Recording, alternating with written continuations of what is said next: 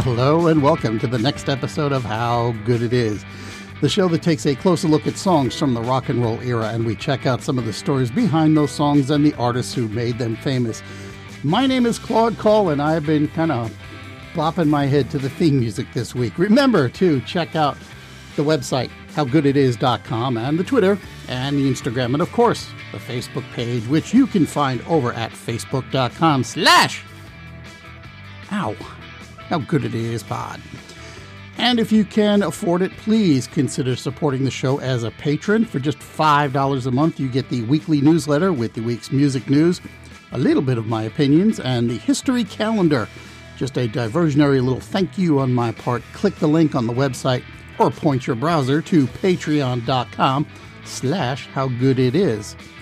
You know, it's been a while since I did this, so let me give a shout out to the folks over at Podcast Republic, which has had this show in its featured section for a very long time. And they're responsible for a bunch of you finding me. So Podcast Republic, it's one of the more innovative apps out there for listening to podcasts. So if your podcaster is frustrating you, or if you're just in the market for one, well, by all means, check out Podcast Republic by clicking the link on my page. All right, I have no idea whether you're going to find this week's trivia question to be easy or hard, but here we go. What do the following musicians have in common? And we have Paul Rodgers, Eric Burdon, Graham Nash, and Paul Carrack. What do all of those guys have in common? I will have that answer for ye at the end of the show. I've been on a little bit of a kick lately with the songs that have foreign lyrics in them, not like I did back in episode 50, which focused on songs that were entirely or nearly so not in English, but on songs where a line or a verse isn't in English. And today, we're going to peek at a couple more songs in that genre. Is that a genre? Yeah, it is now, I guess. And I'm willing to bet that for a couple of them anyway, you're going to be a little bit surprised. So, I'm going to start by telling you a little bit about a movie from 1960 called Les Yeux sans visage. It's a horror film, but it's not a gory one. There are a lot of humanistic themes in it. It's about a gifted plastic surgeon who is involved in a car accident which badly disfigures his beautiful daughter. The surgeon begins to kidnap young women so that he can remove their faces and graft them onto his daughter to restore her looks, and because the grafts keep failing, the daughter is forced to wear a plastic mask with very plain features so that only her eyes are visible. Meanwhile, the doctor keeps obsessively kidnapping women and stealing their faces. The daughter has become essentially eyes without a face, and the doctor, having blinded himself to the monster he's become, is a face without eyes. It's a truly chilling film, and even if you're watching it with subtitles, you will be genuinely riveted by it. Now, this film, and the title in particular, were the inspiration for Billy Idol's 1984 song, Eyes Without a Face, which is the English translation for Les Yeux sans visage. Now, the song's lyrics don't echo the plot of the movie. It's one of Idol's softer and more introspective tunes. In the song, Idol is basically wallowing in guilt for having ruined a relationship, and now he's coming to terms with just how petty he's being. And the female voice you hear during the song, which is provided by his girlfriend at the time, backup singer and dancer Perry Lister, and she is singing Les Yeux sans visage.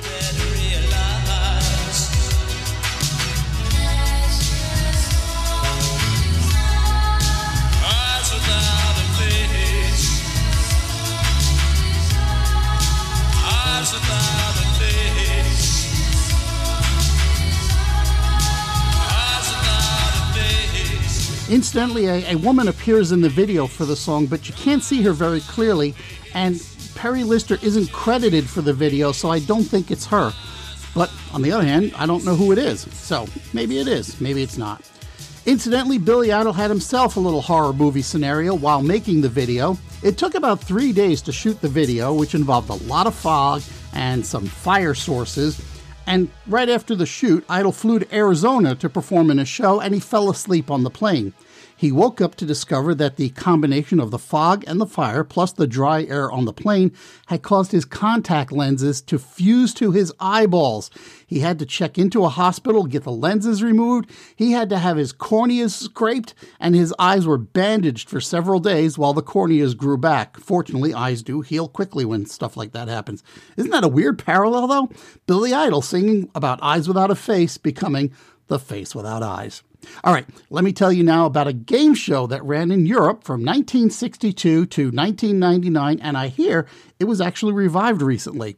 Now, in this game, teams from various participating European countries would dress in crazy costumes to complete bizarre tasks. Each game is judged by a pair of international judges, that's what they're called, and the winner is determined at the end of each session.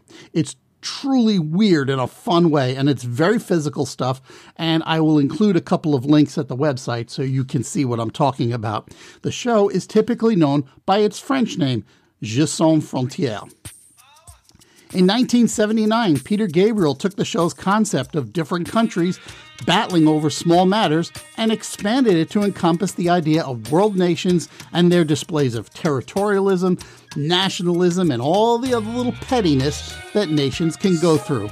He gave the lyrics an overlay of children playing games. Hans plays with Lottie, Lottie plays with Jane, Jane plays with Willie, and so forth. But when he gets to the next verse, the tensions are ramping up.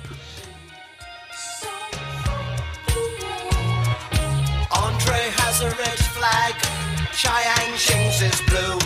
They all have hills to fly them on, except for Lin Tai-yu. Dressing up in costumes, playing silly games, hiding out in treetops, shouting out rude names. And the title of the song, of course, is Games Without Frontiers, which is the English translation of Jeux sans frontières. And it's the phrase that's sung repeatedly at the beginning, the middle, and the end of the song. Incidentally, that's Kate Bush singing Jeux sans frontières in the record. So no, she's not singing She's So Popular, which is what most people assume it is. And while I'm at it, I should note that the whistling is Peter Gabriel, along with producers Steve Lillywhite and Hugh Padgham. Oh, and there's one final connection between the song and the TV show. While most people refer to the show by its French name, in fact, the show's logo involves the letters JSF, Jeux sans frontières. For some reason in England, it's called It's a Knockout. All right, so here's a quick one for you. And for this one, we jump back to 1969 and a group called the T-Set, which puts the foreign phrase right there in the title. Ma belle amie just means my beautiful friend, and the spelling indicates that the friend is female. But wait, there's a little more French going on.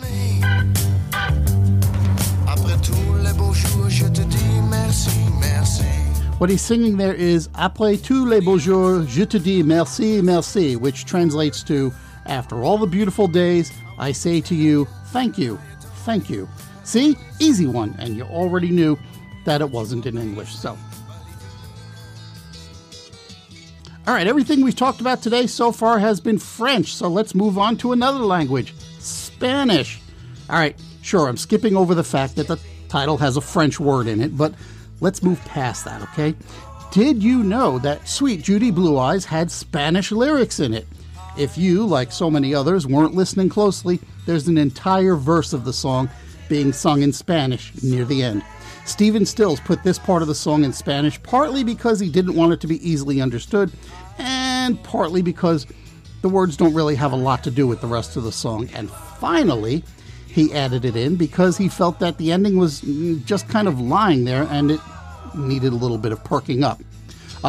Incidentally, while Crosby, Stills, and Nash all sang on this record, of the three, only Stephen Stills is playing any instruments, and there is some percussion provided by Dallas Taylor. So let's listen in, and I will translate for you.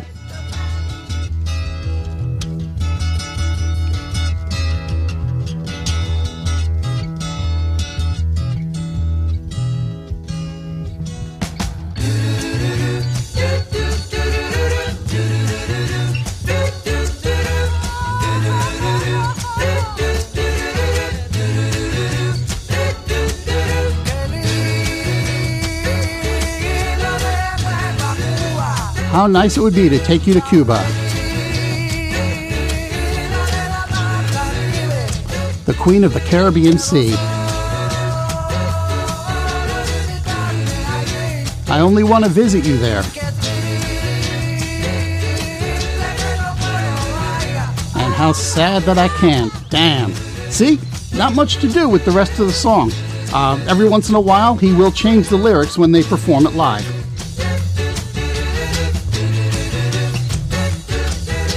And now it's time to answer today's trivia question. Back on page 2, I asked you what these 5 men have in common. And once again, they are Paul Rodgers, Eric Burdon, Graham Nash, and Paul Carrack. And the answer is they all sang on hit songs for more than one band. Paul Rodgers was the voice of Free and Bad Company.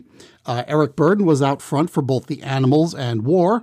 Graham Nash sang on hits for both the Hollies and Crosby, Stills and Nash, or Crosby, Stills, Nash and Young. And finally, Paul Carrack was the lead voice for Ace, which you might remember the song How Long Has This Been Going On, and for Mike and the Mechanics.